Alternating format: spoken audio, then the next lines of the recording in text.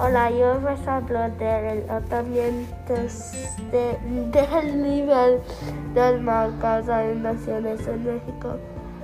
Hay muchas inundaciones, ¿sabes?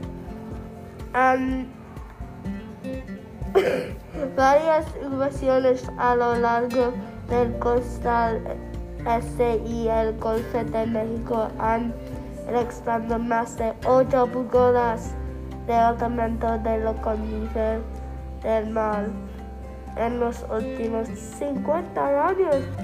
La tasa de aumento del nivel del mar se afecta por los factores globales. El nivel local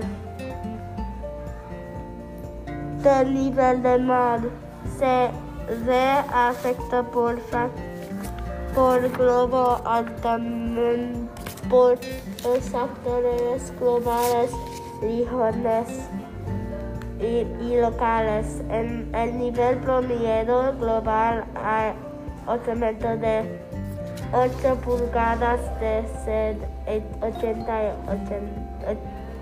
1880. Las semanas de fuertes lluvias han producido las inundaciones generales en grandes áreas